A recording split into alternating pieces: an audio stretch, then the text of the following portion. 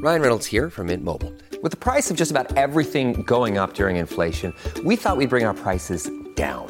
So to help us, we brought in a reverse auctioneer, which is apparently a thing. Mint Mobile Unlimited Premium Wireless. How to get 30, 30, bit to get 30, bit to get 20, 20, 20, bit to get 20, 20, bit to get 15, 15, 15, 15, just $15 a month? Sold! Give it a try at mintmobile.com/switch. $45 up front for 3 months plus taxes and fees. Promo rate for new customers for limited time. Unlimited more than 40 gigabytes per month. Slows full terms at mintmobile.com. Hear that? It's the sound of someone whacking the ground with a rake. Specifically, they're beating around the bush, which we've done enough of in this ad too, so let's get right to it.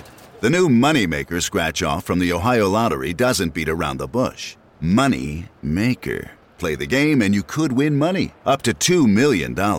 With more than $88 million in prizes, ranging from $50 to $500, Moneymaker cuts right to the cash. Lottery players are subject to Ohio laws and commission regulations. Play responsibly.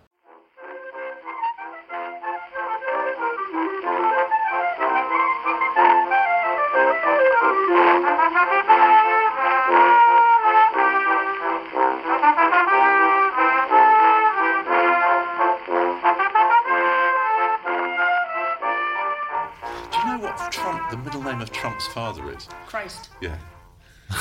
Donald C. He was called Fred C. Trump. And this Fred is Frederick Christ Trump. I mean, do you know what the T in James T. Kirk stands for? Tiberius. Tiberius. Yeah, no. No? To boldly go where. Joke copyright Noel Evans 1979. As we're on this, particularly unpromising, but do you know what the S in Harry S. Truman stands for? No, go on. Nothing whatsoever. Really? It doesn't stand for anything. It was just his parents couldn't agree. Good. Felt he had to have a middle initial. So they just left it as they compromised and just left it as his initial S. There were two rival S names. It's quite good, isn't it? Harry S. Truman. Totally. Now I'm going to laugh every time I hear the name Harry S. No, Truman. you're not. You're not calling him Sigmund. But Mark E. Smith. Yeah, so we're very sad. You've seen The Fall, Andy, more times than I any think other I've band. probably... Well, we've talked about The Fall quite a lot on Backlisted over the last couple of years, and the reason is because I really love The Fall. And so I saw a friend of mine for lunch today who's a big Fall fan, and we were saying that unlike, say, David Bowie's death, which also was a very sad thing, with Bowie, you maybe felt that those last couple of records that he put out after a break were almost... bonuses that everyone sort of understood that he was nearer to the end, but in Mark Smith's case, he'd been producing a Fall album a year since 1978. Yeah, since I was 15. And he'd been playing shows all the time since 1978, and he existed to go out there and do it until he couldn't do it anymore. And as a kind of example of a ornery, creative, ruthlessly moving forward, sacking people as he went, sacking and slapping. And you know, he was a I don't want to say a great man, but he was a fascinating figure. And I totally understand that you know, the Fall are an acquired taste. Like cigarettes, but they are. But like cig smoked here, you know, they are worth acquiring. Well, the criticism that gets levelled at them, which seems to me to be a sort of pointless criticism, which is that it all sounds exactly the same, and he's released the same album over and over again. There's an element, I guess, there's an element of truth in that. You know, guitar riffs. I don't believe wallowing it as you do when somebody dies in the back catalogue over the past few nights. I don't think there is a better songwriter ever. I'd put him right up there with Dylan. I would. I think he's an absolute genius. And the funny thing is, you course when you listen to things that you think I never. You know, there's a period, particularly, I suppose, the last 15 years where I haven't been as attentive to the Fall as I would have been when I was younger. And you go back and there's some brilliant stuff. The Unutterable I was listening to, which is... you were listening to Dr. Buck's Letter, were you? It's an amazing record, yeah. I was in the realm of the essence of Tonga. I was in the realm of the essence of Tonga. He was the template for credibility. Never give in. Never compromise with the man. I know listeners want to get us to get on and talk about books, but we're not going to do it. I'm not doing it. I'm going to tell you some more stories about Marky Smith. Chris and I are just being so patient. Sorry. I need to get this. So, like John was saying a moment ago, that the full, they repeated themselves. The first thing to say is one of the first full records is called Repetition. Yeah. The three R's. Repetition. That's the first thing. The second thing is there's an early full live album called Total's Turns, where a member of the audience heckles Marky Smith and they ask for like Bingo Master's Breakout or something, and he goes to the bloke, were you still doing what you did 2 years ago? You were? Well, don't make a career out of it. Right, that you want to understand. Take your voice, your written voice, your singing voice, your lack of singing voice, and find a new setting for it, even if that means sacking your group and employing a new group. I met Marky Smith a few times. The first time I met him was at Dave Haslam's wedding, which is about 20 years ago. Dave Haslam was a friend of Mark's. And he said, Andy, come and meet Mark. I was absolutely terrified. So I go up and Dave goes, so Mark, this is my editor, he's called Andy Miller. And Mark looks at me and he goes, yeah, you're Greek, or are you Roman? And I went, I don't know. That was that interaction. Brilliant. But then Marky Smith published his extremely ghosted autobiography, Renegade, about 10 years ago. And I can now reveal that I was employed on the choir by the editor at Penguin as the fact checker of that work. And it did involve often moving entire decades around, which had been put in the wrong place. Brilliant. But also I got the legal read. The legal read is one of the funniest documents, which I'm sorry, listeners, I'm not allowed to circulate it. But you can imagine when Mr. Smith says that he took speed non-stop from the years 1978 to 1998, will he be able to prove it? Shall we start? Hello and welcome to Backlisted, the podcast that gives new life to old books by Unbound, the website which brings authors and readers together to create something special. You find us hunkered down in the Rebel Motel on the outskirts of Chicago, just the kind of place where the cleaners spit their gum into the shower stall. I'm John Mitchinson, the publisher of Unbound. And I'm Andy Miller, author of The Year of Reading Dangerously, and joining us today are author and critic Chris Power. Hello, Chris. Hello. Chris writes regularly for The Guardian and The New Statesman. Great things are expected of his debut short story collection, Mothers, which John Mitchinson has read and has been raving about on this podcast. In fact, raved about it on the last episode. And that's published by Faber February, is that right? 1st of March. 1st of March, okay, so by the time you hear this, you're only weeks away from Chris's debut story collection, Mothers. Alternative, if you're listening to this at any point after March 2018, Mothers was a worldwide hit on publication and has swept the boards at every awards ceremony going, including it won Best Album of the Year at the Grammys. That was a surprise, Chris, wasn't it? The Perrier Award Best New Stand-Up in Edinburgh and the Nobel Prize for Science. Not bad for a debut collection of stories, Chris. Well done. Thanks for joining us. Still pinching myself. Yeah. And making a welcome return to the show is Erica Wagner. All right. Erica is a writer and critic whose most recent book is a biography of Washington Roebling, the engineer who constructed the Brooklyn Bridge. Previous to that, she edited the collection First Light, a celebration of the life and work of Alan Garner, published by Unbound. And I, too, have read Chris's debut collection of stories. Excellent. And can vouch for it as one of the best things I've read in a long time. Oh, yeah. Oh, thank you very much. Well, that's good, because we're here to talk about a collection of stories, Jesus' Son, by American writer Denis Johnson. Anyway, Andy, we start, as usual, with asking the question, what have you been reading? This week? This week, yes. Well, it's not. Truthfully, it wasn't this week. It was just before Christmas. But I wanted to talk about it because I devoted... it took me a good 10 days, I think, to read it. I read a book called Jonathan Strange and Mr. Norrell by Susanna Clarke. And I'm confident that's less of a backlisted title than a front-listed title, really. Still, in no doubt it still sells many copies every year. When was it published? About 2004? Something yeah, like that. and was a huge bestseller.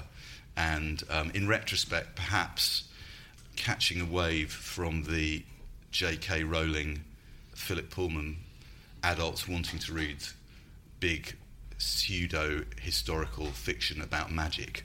That's a guess. That's going back and analysing the reading trends. But also, what I liked about it, I thought it was great, flawed but great, and the good things far outweighed the flaws in it. It's sort of a work of both historical imagination and imaginative history. If you haven't read it, it's set just pre-Regency, so it's set between sort of 1810 and 1820. And I'll just read you the opening sentences of the book, because actually they give you a really good feel for it. It starts, "The Library at Hertfew, autumn 1806 to January 1807. Some years ago, there was in the city of York a society of magicians. They met upon the third Wednesday of every month and read each other long, dull papers upon the history of English magic. They were gentlemen magicians, which is to say they had never harmed anyone by magic, nor ever done anyone the slightest good. In fact, to own the truth, not one of these magicians had ever cast the smallest spell, nor by magic caused one leaf to tremble upon a tree, made one mote of dust to alter its course, or changed a single hair upon anyone's head. But, with this one minor reservation, they enjoyed a reputation as some of the wisest and most magical gentlemen in Yorkshire. A great magician has said of his profession that its practitioners, quote, must pound and rack their brains to make the least learning go in, but quarrelling away comes very naturally to them. Footnote, The Life of Jonathan Strange, published John Murray, 1816. And the York magicians had proved the truth of this for a number of years. So what you're in is a world which is a sort of delightful literary recreation of a particular period of history, with one small addition, which is that magic is real and exists. How would magic be practiced? How would it be perpetrated? To what uses would it be put had it existed in that pre-Regency period? And it also features appearances from real figures from history. So Lord Byron is a character in the novel. The Battle of Waterloo takes place. Jonathan Strange encounters George III, who is in fact not mad but can see magical creatures, and so on and so forth. And it's very witty, and it's very erudite, and it manages to pull in various literary templates and have fun with those. And so it's full of good stuff. And yet, and I'm able to say this because it's a huge best-selling book which many, many people love and have enjoyed, it doesn't quite pay off. And it made me think about reading big books like this or like Infinite Jest, where when you go to the trouble of spending a long time reading a 1,000-page novel, the temptation when you finish it is to say either it was incredible or, oh, it was rubbish.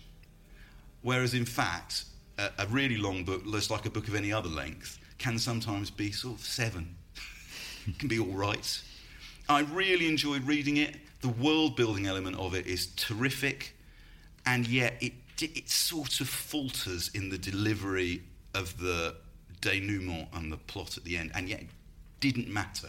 I sort of felt by the end of it that I would like to spend more time in the world that she built. And in fact, her volume of short stories are stories, aren't they? And indeed, she wrote. I think I'm right in saying she wrote it piecemeal. So lots of the chapters on it were published as stories, and there was then a retrospective bid to rewrite and create a novel. So you can kind of see why the narrative falters a little. But have the people gathered around the table read it?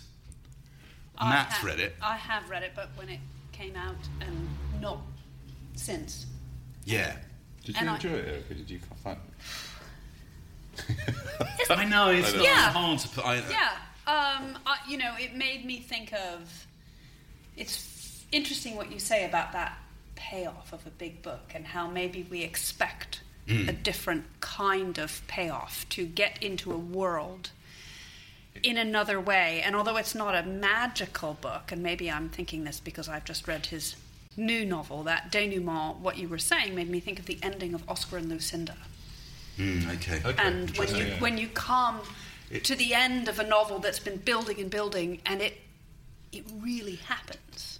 But also, like... I always bracketed it with kind of the quincunx Charles Palliser. Yes. It felt a little bit... that The Chemical Wedding. And just what I was going to have. But also, it's weird... I really love It's weird to talk about it in like 5 minutes at the beginning of this, because it's such a big book. Yes. Chris, you were saying to me that you had... Yeah, I had it biked to me. It was very dramatic because BBC website that I was writing for at the time had to have... That's the big deal. Had to have when they bike it to my you. expansive review, which was capped at 120 words. For a, 850 page book? Yeah, it is, yeah. 5 of which were the title. Yeah. And my memory isn't great, but I do remember really liking the atmosphere of it, so I think it chimes what you say about spending time in that People world. loved it. I mean, I they didn't see the adaptation. But When you read one of these big books, and Infinite Jest is a brilliant case of this, it seems to both the book itself and its place in the culture seem to demand that you have a strong response, that you say, oh, this was an incredible, it's a masterpiece, the best novel of the 1990s. Or you say, I hated it. People who say they like this, they're having a laugh. Whereas, Infinite Jest is too long and full of brilliant stuff. The fact that you've invested so much time in it. It's a great book, but you can't sort of invest that much time in something and just go, that's all right. Yeah. People feel, it's as sort of... any viewer of The Man in the High Castle can attest.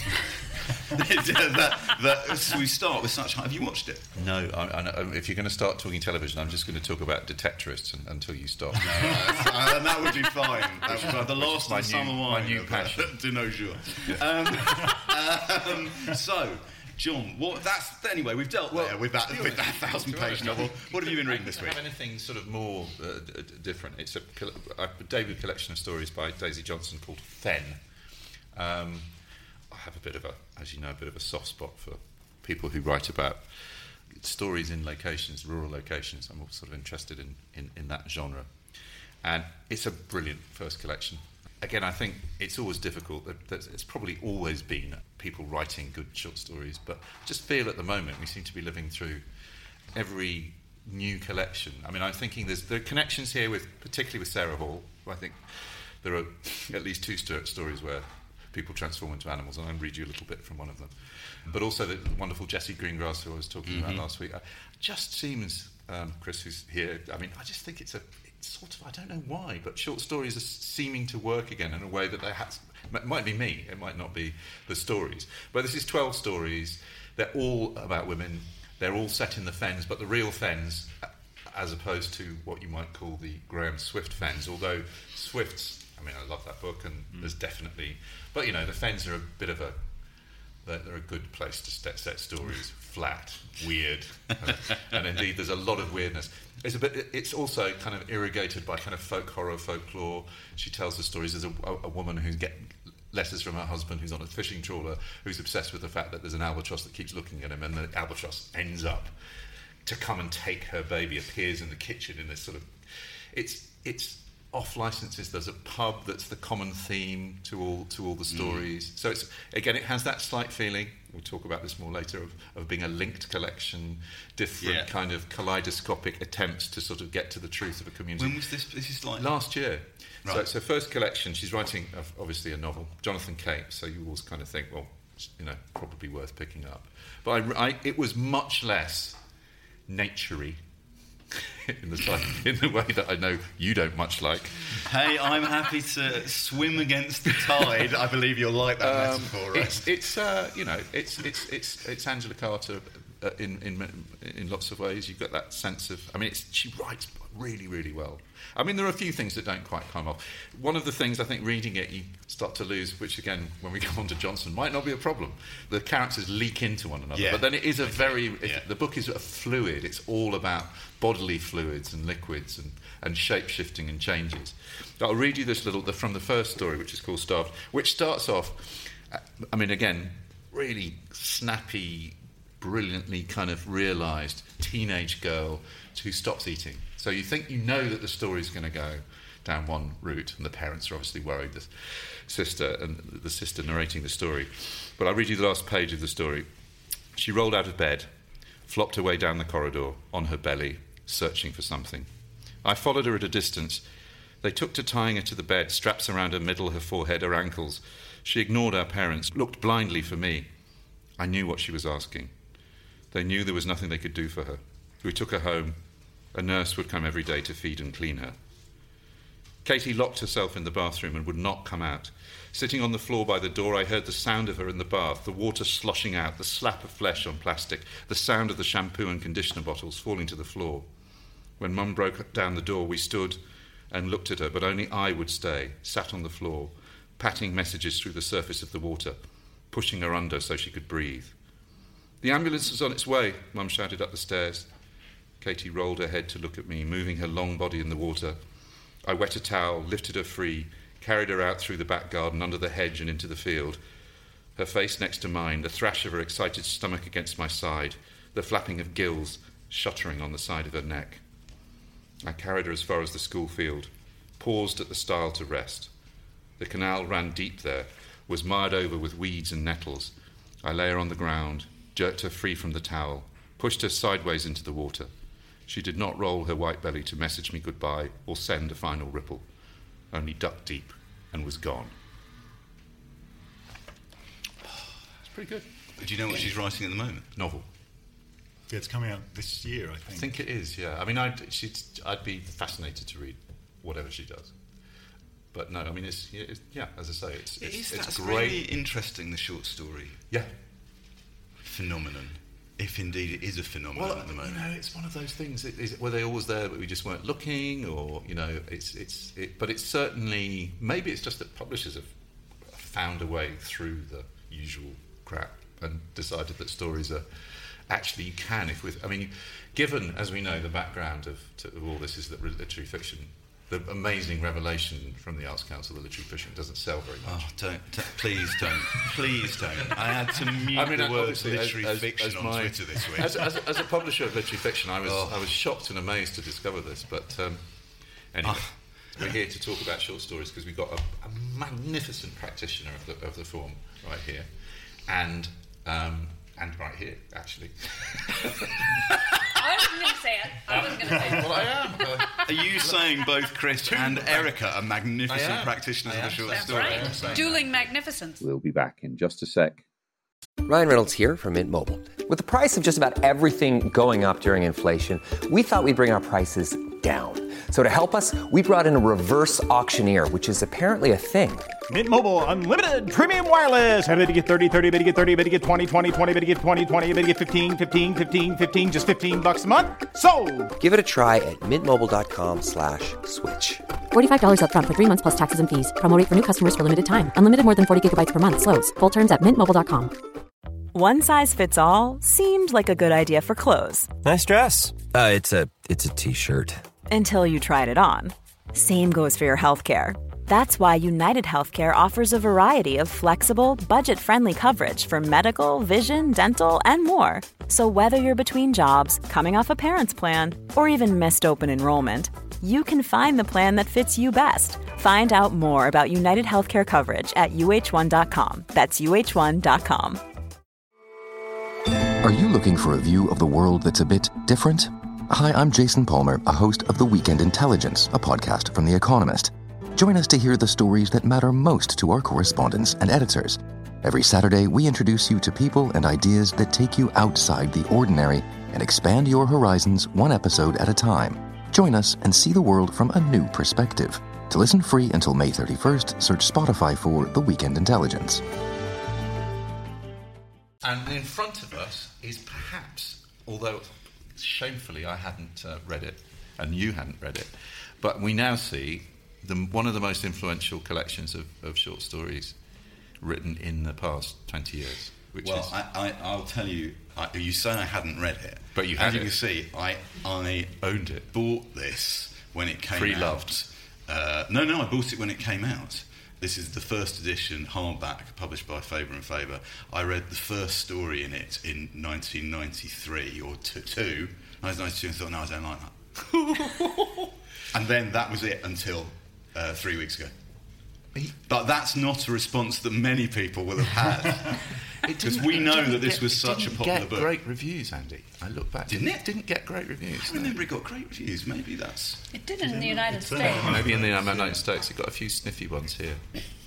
So, yes, so we're talking about Jesus' Son by Denis Johnson, title taken from the lyrics of Heroin by the Velvet Underground, written by Lou Reed, which is why we're calling it Jesus' Son and not Jesus' Son, because the epigraph of the book makes it clear that that's where it takes its title from. Chris, you contacted me to say, are you planning to do an episode on Denis Johnson? If you are, or if you aren't, please can I come on and talk about him? So where and when were you? When did you first encounter this book? Well, I first encountered it fittingly for a book that is that does deal partly with the haziness of recollection and memory. I can't remember exactly how I had $14.99 to spare in 1993, but it was at Waterstones in Guildford. I've talked to Faber. I know that. So it was published in '92 in the States. It was in summer '93. It was June '93 that it came out in the UK, and I didn't have a lot of disposable income that didn't go on. Can I ask how old you were? I was 18, okay, and I was spending my money on various recreational things, but not very much. But what does that mean? The police don't listen. What's the statute of limitations? Guildford Rotary Club won't be pleased to hear this. They're on my trail. Go on. Sorry, please. So, if you tune into a Denis Johnson podcast and expect none of the people who are talking about the books never taking drugs of any kind, also I'm already thinking our American listeners will be delighted at the mention of the Guildford Rotary Club. But, anyway, Chris, go on. Noted. As soon as I saw Jesus' Son, I thought of Heroin, which wasn't what I was spending my money on. But the song was, I was listening to it like daily at that point, and I was also a fairly freshly minted atheist. I was raised Catholic, and the book's got a Sacred Heart Jesus on it, which kind of chimed with me. I think for the last sort of year or so, I'd just been able to start saying I was an atheist without crouching and waiting to be smitten by a thunderbolt. And it's got a kind of cutout on the cover of a drug capsule, so it just kind of impelled me to pick it up. And when I did, I was just astonished. I think astonishment's a kind of very appropriate word with Johnson, because often his characters are kind of astonished by the world in various ways, good and bad.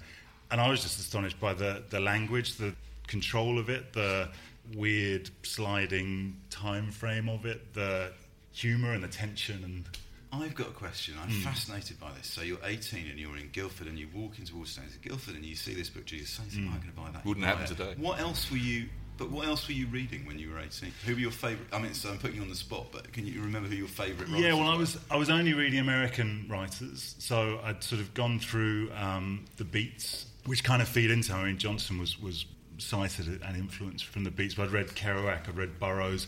Earlier that summer, in Lanzarote, which is a whole different story that I won't go into, I discovered, not him in his physical form, but I discovered Donald Barthelme, not like on a beach in Lanzarote, but... and then my troubles began. Yeah, so I'd been reading him pretty solidly. I've been reading 40 stories and was just going on to 60 stories. But ready. I was ready. Oh, yeah. I think so. Good. Just checking. So you were already tuned into a kind of American literary sensibility when you found this. Okay, right. Yeah, very much so. Do you want to read us something to give us a taste straight away? Yeah, so that people who haven't read Denis Johnson before can get straight to it. Yeah, because it's such a particular voice in this book that before we talk about it, we ought to hear it, really. It is, yeah, and I think I'm going to read the end of the first story, which is called Car Crash While Hitchhiking, and I think it kind of speaks to how it pulls you in, because it's so strange, and it probably took me a few years to even have a stab at what was going on in this mindset that we're exploring.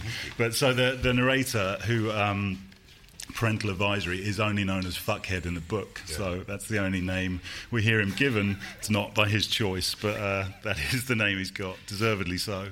He's been involved in a car crash. He's been hitchhiking all day. There's been a car crash, and his family are in various states of woundedness and maimedness. And he's now at the hospital where they've been brought in to be treated. Down the hall came the wife. She was glorious, burning. She didn't know yet that her husband was dead. I should say, fuckhead, as he's detailed at the start of the story, has been taking drugs all day and drinking all day with the various people who've picked him up on his journey. She didn't know yet that her husband was dead. We knew. That's what gave her such power over us. The doctor took her into a room with a desk at the end of the hall, and from under the closed door a slab of brilliance radiated, as if, by some stupendous process, diamonds were being incinerated in there. What a pair of lungs! She shrieked as I imagined an eagle would shriek. It felt wonderful to be alive to hear it. I've gone looking for that feeling everywhere. There's nothing wrong with me. I'm surprised I let those words out, but it's always been my tendency to lie to doctors, as if good health consisted only of the ability to fool them. Some years later, one time when I was admitted to the detox at Seattle General Hospital, I took the same tack. "Are you hearing unusual sounds or voices?" the doctor asked. "Help us, oh God, it hurts," the boxes of cotton screamed. "Not exactly," I said. "Not exactly," he said. "Now what does that mean?" "I'm not ready to go into all that," I said. A yellow bird fluttered close to my face and my muscles grabbed. Now I was flopping like a fish. When I squeezed shut my eyes, hot tears exploded from the sockets. When I opened them, I was on my stomach. "How did the room get so white?" I asked. A beautiful nurse was touching my skin. "These are vitamins," she said, and drove the needle in. It was raining. Gigantic ferns leaned over us. The forest drifted down a hill. I could hear a creek rushing down among rocks. And you ridiculous people, you expect me to help you. Okay, Chris, what's going to happen is you're coming to my house and you're going to read me the book. That's tremendous. Really good. Erica, I thought you had read this before. You hadn't read this before. No, I too am a novice. Although I was always very aware, that game of humiliation, the books you should have read, and I knew that this was one of them. And finally reading it, I suppose, to me it's interesting when you think a book is like something else, but then you think perhaps that something else is like the book. So I was reading this and thinking about Joy Williams, and I was thinking about George Saunders too, in a strange way. The thing that fascinated me, and I was struck by it very much listening to Chris read so beautifully just then, and I'd need to read the book again and again, I think, to really get a handle on it. But one of the things that's most mysterious and captivating about it is the way that he uses time. And that, I think, is what gives the reader the sensation of being in the strange world of fuckhead. And even that, when you were reading it, thinking about that flash forward, that years later, which makes me think of the story set in the hospital at the end of the collection. There's this incredibly fluid sense of disorienting movement through the book that is incredibly arresting and unsettling. And I think about your initial response of reading this and thinking, whoa, I don't like this.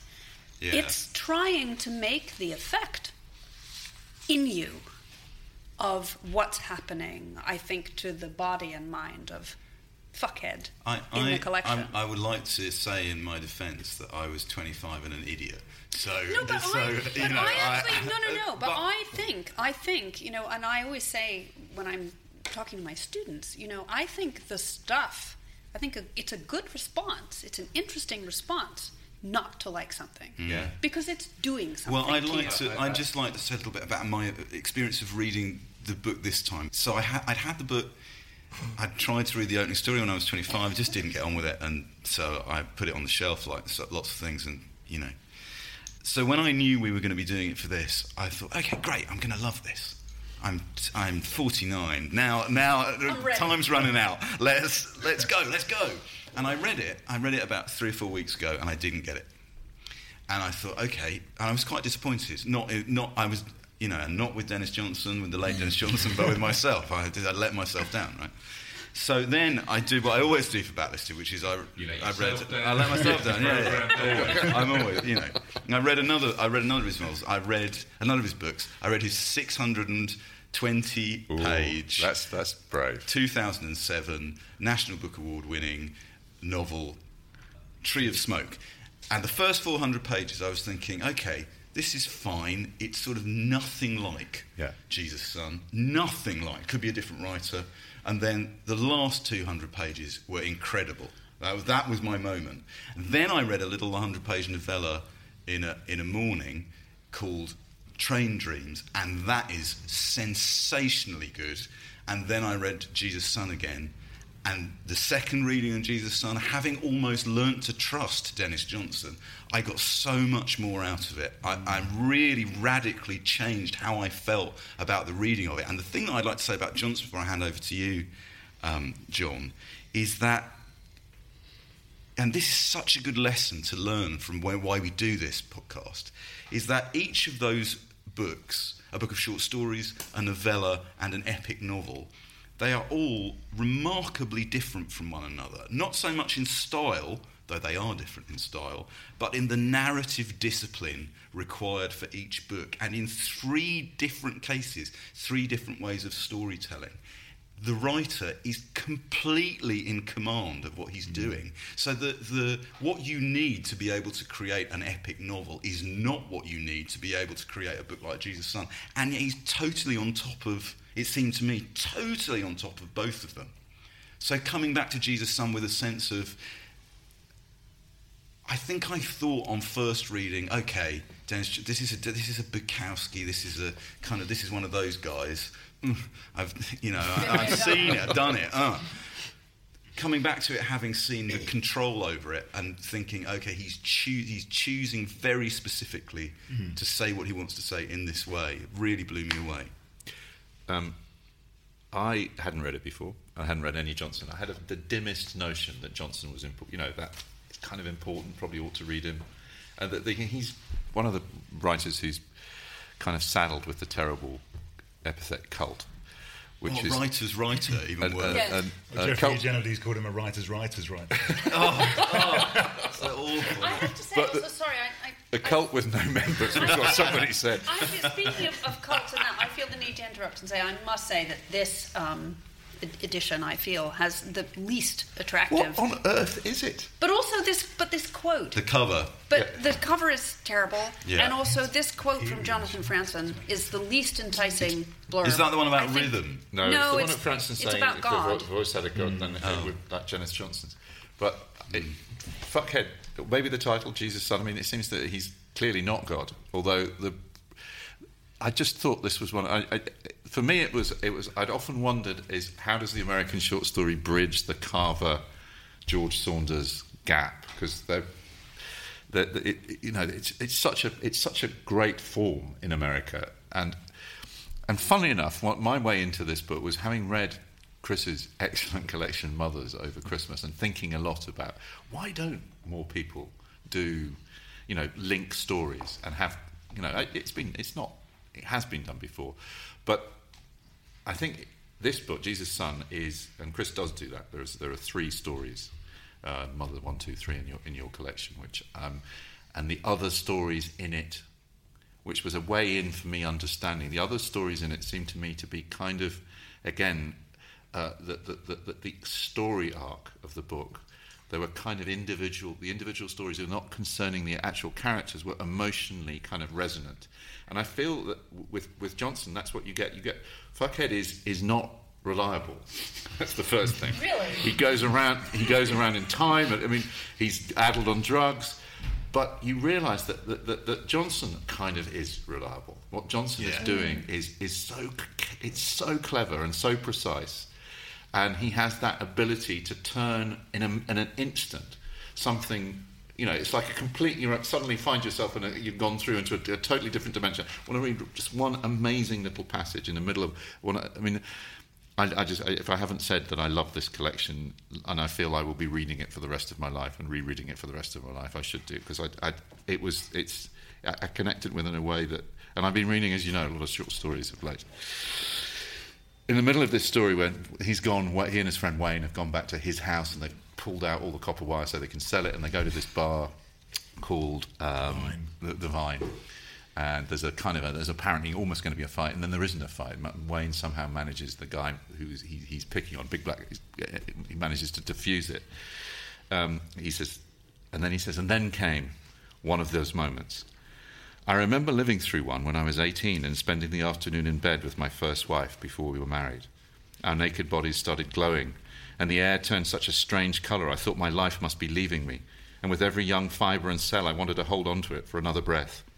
A clattering sound was tearing up my head as I staggered upright and opened the door on a vision I will never see again. Where are my women now, with their sweet, wet words and ways, and the miraculous balls of hail popping in a green translucence in the yards? We put on our clothes, she and I, and walked out into a town flooded ankle-deep with white, buoyant stones. Birth should have been like that. I rest my case. I mean, in the middle of it, it's that moment, and then suddenly, it's like all the way through the book, you're having to go back and reread earlier stories. You don't understand any of these stories on the first time round. You just don't. And it feels it's odd, because although I think that's possibly your problem. You have to read all the way through and come back and move around, and you realise that what Johnson's doing is kaleidoscopic. But there is a kind of the brilliant story with the emergency, which we might read. There's a story in famous story, Emergency, about a guy who's brought into a hospital with a knife in his eye. And John and I, we'll come on to this in a minute, but because I want to ask Chris something, but John and I both watched the film that was unbelievably that was made of this book in 1999. And the guy with the knife in his eye is Denis Johnson. And that's one reason to watch it. Everything that is brilliant about this collection is how unfilmable it is, because the film isn't bad, it just isn't very good. So this had a big impact on you when you were 18. Did it have an impact on you as a writer of short stories, or in your prose, or what? Yeah, I think it had a sort of a deleterious impact for a while, because you really don't want to try and emulate someone like Denis Johnson, because he's just too good. I mentioned to John just before, Johnson was a big fan of Malcolm Lowry, and he used to say that he'd go away and read Lowry and then go, well, there's no point. There's no one. I can't compete with that. So he said when he'd get frustrated with Lowry reading, felt that as well. Yeah, he did. He did. But yeah, I was definitely influenced. Unfortunately, I was influenced by Donald Barthelme at the same time, and you don't want to. If you don't want to be influenced by Denis Johnson, you definitely don't want to be influenced by Donald Barthelme and Denis Johnson at the same time, because you're just going to get pulled apart by the writing gods. But as you've got older, what I'm interested in is, it seems to me that there is something in here, the extract you just read, which has that brilliant kiss-off at the end of the chapter, which would be very appealing to a young reader, to an adolescent. Yeah. We were talking about, as John was saying, about the control that Johnson shows. As you've got older and you've written more, is it the control over the prose which works for you? I think it is. Well, it's a couple of things. I mean, first of all, he's got an incredible he started as a poet. He published his first collection of poetry, I think, when he was 19. And then kind of went off the rails a bit in his 20s. But it did very well, didn't it? It did do well. He was quite very fated. He was at Iowa. He was taught by Raymond Carver at Iowa, and later taught there himself. But throughout the sort of late 60s, early 70s, he did have this kind of... He was a junkie, he was a drinker, and you only get it in spots, because he didn't give many interviews, so you get spots of sort of memoir here and there. Like he wrote a little piece for the New Yorker called Homeless and High, about being homeless in San Francisco in the early 70s, always saying, look, I was middle class, I could get out of it when I wanted to, I could go to detox or whatever. Other people didn't have that option. talking about him as a poet, he has this incredible gift for simile and metaphor that just kind of leap out at you, like these green balls of hail, or these stuff. When I started reading, I didn't even know if it was good or not. Like the clouds being like great grey brains, and I remember reading that and going, "Is that good or bad?" I think it's amazing now, but at the time I was like, I don't know if this is even good or not. We've got a clip now of this is from a lecture that Denis Johnson gave at Cornell in 2016, and we've got 2 extracts from this lecture to play, and the first one I want to play is that one of the things that I really like about Johnson, he strikes me as a writer who would go with what worked. And so a lot of the time he's looking for what's going to work. So let's just hear that now. And the title for this, if I ever finish it,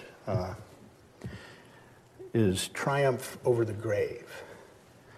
I don't know what that has to do with any of the material so far, but I like the title. And so I will fix it as we go along so that it becomes, the material fits the title. I think that's what J.D. Salinger did with The Catcher in the Rye. It's such a catchy, weird title, but then he has the lamest reason for it to be the title. Do you recall the book? Like in the end, Holden Caulfield starts talking about sort of a vision he has about a person who catches children before they wander in the rye off a cliff, and he's the catcher in the rye. I mean, it's the silliest thing, But it does provide a reason for calling the book The Catcher in the Rye, and it's such a nice title. Anyway, Triumph Over the Grave. That lecture is on YouTube. Is terrific. It's 3/4 of an hour again. If you haven't, I haven't heard that. It's one, and as you say, Chris, he didn't really give many interviews or do many public appearances, so it's quite a precious thing. Yeah. His wife used to read all his work beforehand, and she was allowed one of 3 categories of response: genius, Shakespeare, or Elvis. Elvis, who is mentioned in every single Denis Johnson book. Everyone. Erica, did it surprise you? Did this book surprise you? Yes, it did surprise me, and I thought it was I thought about it being published in the 90s. Yeah.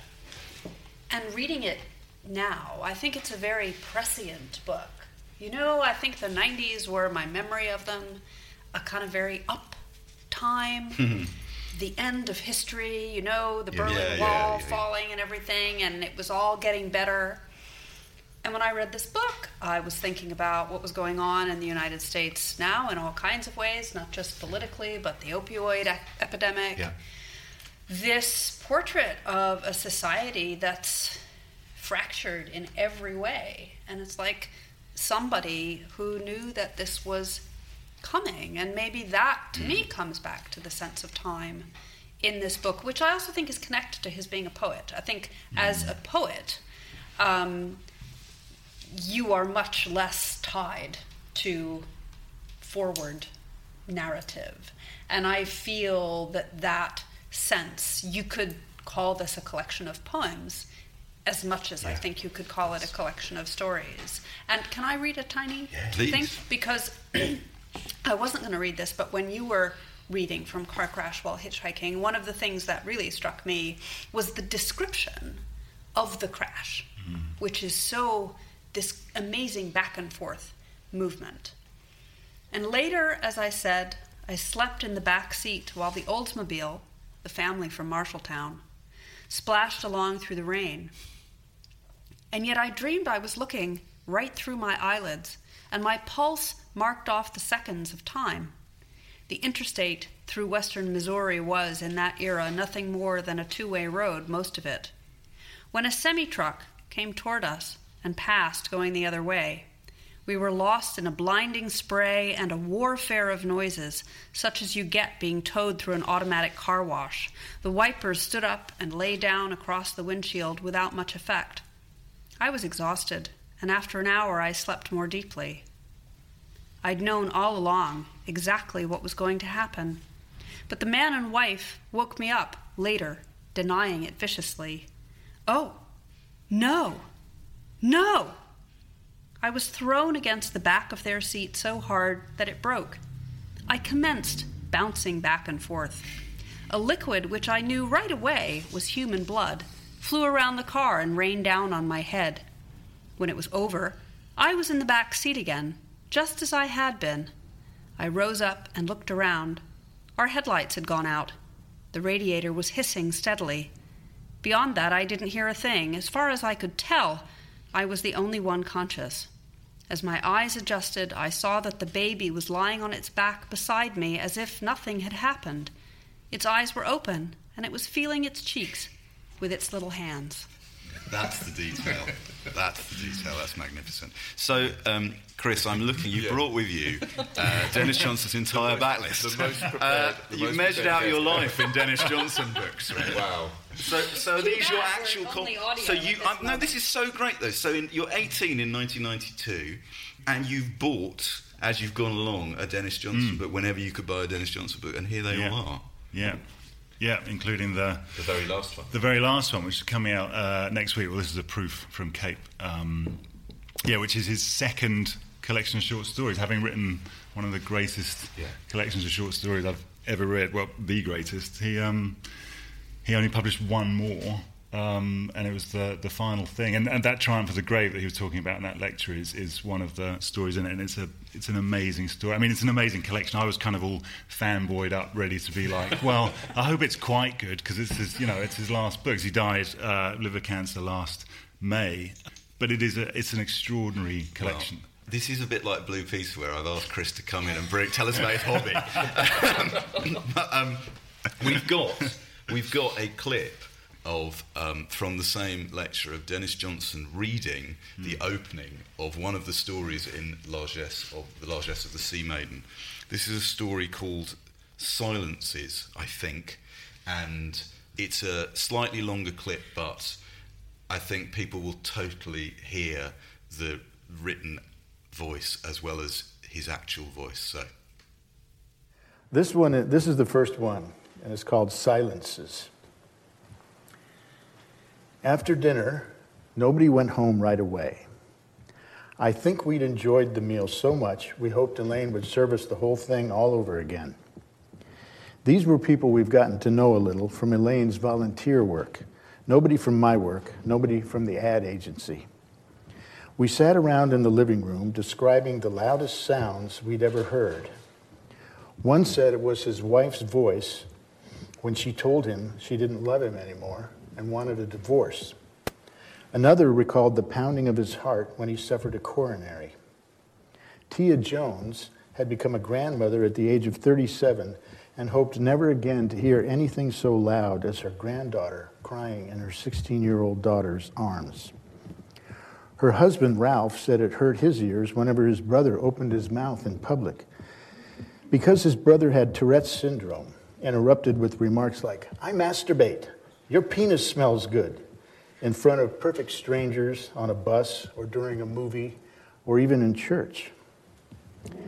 Young Chris Case reversed the direction and introduced the topic of silences. He said the most silent thing he'd ever heard was the landmine taking off his right leg outside Kabul, Afghanistan. As for other silences, nobody contributed. In fact, there came a silence now. Some of us hadn't realized that Chris had lost a leg. I didn't even know he'd fought in Afghanistan. "A landmine," I said. "Yes, sir, a landmine." "Can we see it?" Deirdre said.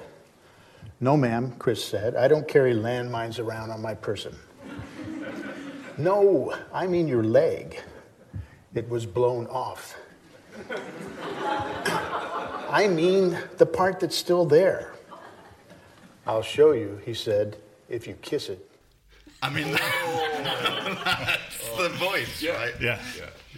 That's extraordinary. And so, what I'm interested in is, was there another one of his books that at a later point in your life you thought, wow, this is another incredible book, but it's different to what he's done before? Yeah, I mean, they're all different. There's one story in the new book that, although he's got a different name, I think it is Fuckhead from Jesus' Son. It sort of ties in with Dun Dun, one of the characters who's in Jesus' Son. But each of the books, like you say, I mean, Tree of Smoke, Stars at Noon, this book, sort of Graham Greenish book in Nicaragua. I mean, his books do sort of fall into two sides. You've got the Laughing Monster, the Stars at Noon, these sort of Graham Greene meets Malcolm Lowry kind of like Cold War sort of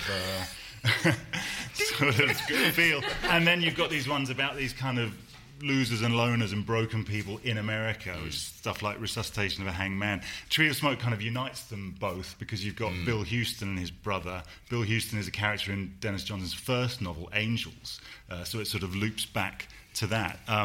The thing governing it all, which it kind of would be remiss of us not to miss, is religion. I mean, he was a Catholic convert, and one of the reasons he didn't do many interviews is he kind of got tired of being asked about his religious beliefs. And he doesn't like proselytising. I don't think he liked that idea of he was trying to put Christian ideas in. And it's a very strange relationship he had with it. I mean, Resuscitation of a Hanged Man begins with a failed suicide asking for absolution from a priest and ends with him in drag trying to assassinate a bishop from a rowing boat. He's great at last-minute reprise. This brilliant opening of Train Dreams where they're trying to execute the Chinaman. Yes. It's just a bravura piece of prose and storytelling. But I think when I first read Jesus' Son, because I was this freshly minted atheist, I kind of read all the religious references as from a cynical sort of viewpoint. I thought, well, this is irony. This isn't like, because a writer I love is like, they're not going to think like that.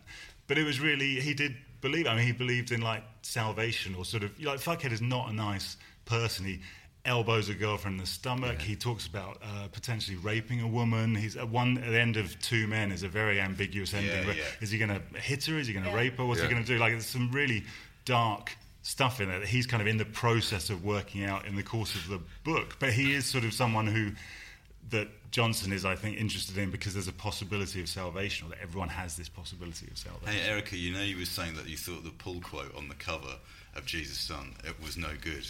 They should have used this one. This is Nathan Englander. Have you heard this quote? No. If you're only going to read one book this year about getting stabbed in the eye and crushing tiny helpless bunnies, then I'd run right out and get Dennis Johnson's Jesus' Son. That's the one. What you want. What about the female characters in the book? How did you feel about that? I'm asking anyone around the table, but I'm looking at Erica. I'm looking at you. I'm looking at you. Don't be othering. You know? I think, and maybe you mentioned this, one of you mentioned this at the beginning of our discussion, I think, in a sense, it's all one voice to me. I think there's an amazing sort of fluidity between the characters. You know that Fuckhead is the central character, narrating voice, but there isn't a huge amount of distinction between any of the other characters, which when you say it like that, sounds like a fault. Sounds like a fault. Yeah. But because the overarching sensibility is to put you into this perceptual world, which is very narrow, I don't think that's a problem. I mean, weirdly, would you think I would mention Dennis Johnson and Julian Barnes in the same breath? Perhaps not. But I just read his new novel, which is called The Only Story. And the first time I read it, I really didn't like it for just that reason. It's about a love affair between a man and a woman. He's recalling this obsessive love affair. And I thought, where's the woman? I'm not hearing from her at all. She's basically absent. And then when I read it again, I thought, of course she is. Of course she is. Because this is obsession. Obsessive love isn't real love. It is obsession. And I suppose I feel the same thing in this book about any of the other voices, really. Well, I think it's kind of his self-obsession as well, because I think this is a sort of addict's memoir.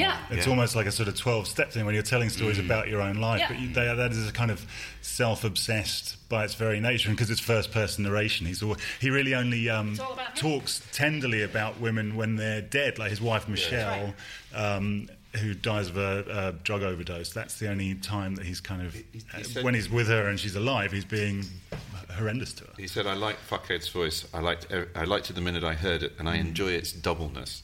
He seems to be immersed in his era and then also looking back on it from years afterwards. But that's all I can tell you about that. I and also Erica confirming what listeners will to Backlist will know. You have to read every book twice. Yes. because once won't if they're do any it. good. Yeah, if they're any good. Yeah. You know, so you talked about who was it who said he was the writer's writer? Jeffrey Genevieve. Okay, so he's the writer's writer. Adam Folds wrote a piece in the FT at the weekend about Denis Johnson, and he ends the piece by quoting a paragraph from the new collection. And I'm just going to read that now. About writing? Yeah, about writing. This is incredible. And also because Johnson taught creative writing, didn't he? He did. And he also learned, because you said creative writing under Raymond Carver. Is that right? Yeah. So this is from, I don't know the story, but this is from Triumph Over the Grave, actually. Is it? Yeah. Okay, great. Writing. It's easy work. You make your own hours, mess around the house in your pyjamas, listening to jazz recordings and sipping coffee while another day makes its escape. Bouts of poverty come along, anxiety, shocking debt, but nothing lasts forever.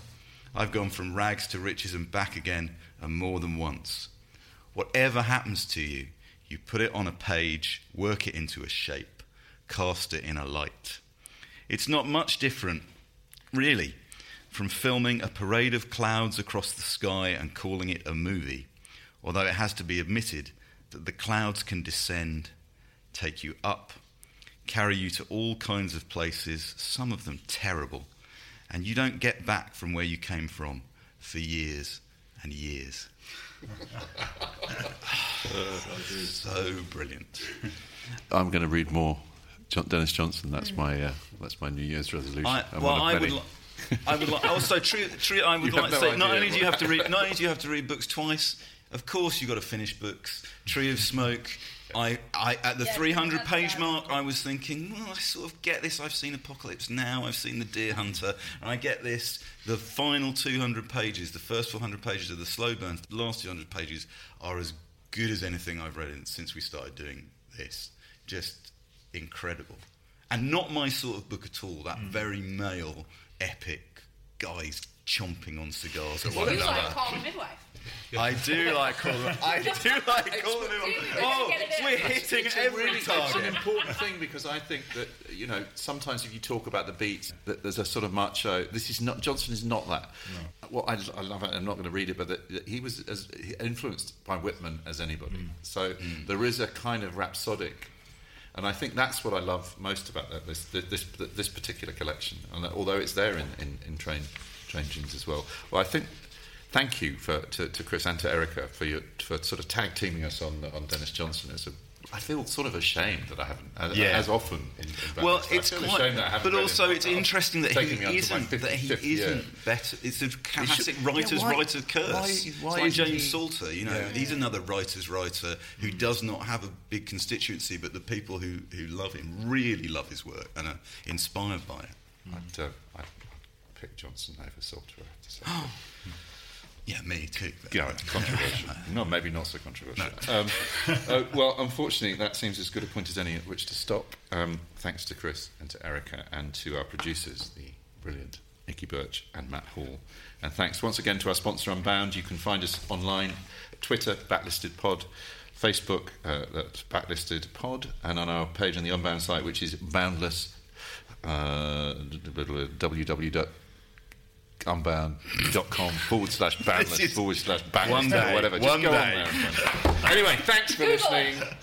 Google it. Yeah, we'll be back with another show in a fortnight. Until then. Wait, though. We have to say, you just mentioned their producers. Our producers, Nikki Birch and Matt Hall. We have to make an announcement, everybody. Well, Matt asked me not to do this earlier, and Nikki can edit this out later if she wants to. But we want to say that this is our last show with Matt as producer, which we're very, our George very Martin is leaving us and being replaced by Phil Spector. No, I don't know. That's probably not too propitious, is it? But anyway, Matt has decided.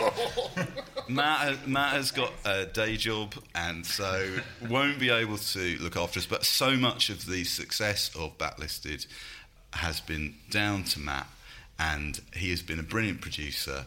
and we have been incredibly lucky to have him.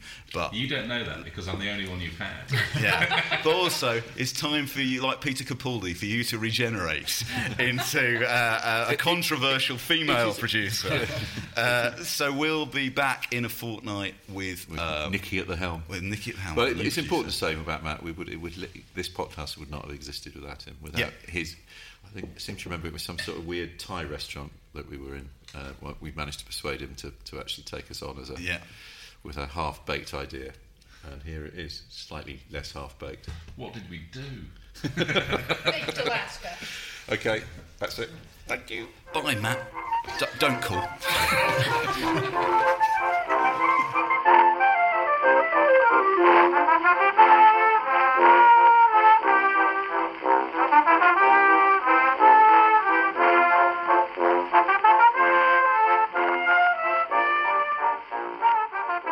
If you prefer to listen to Backlisted without adverts, you can sign up to our Patreon. It's www.patreon.com/backlisted.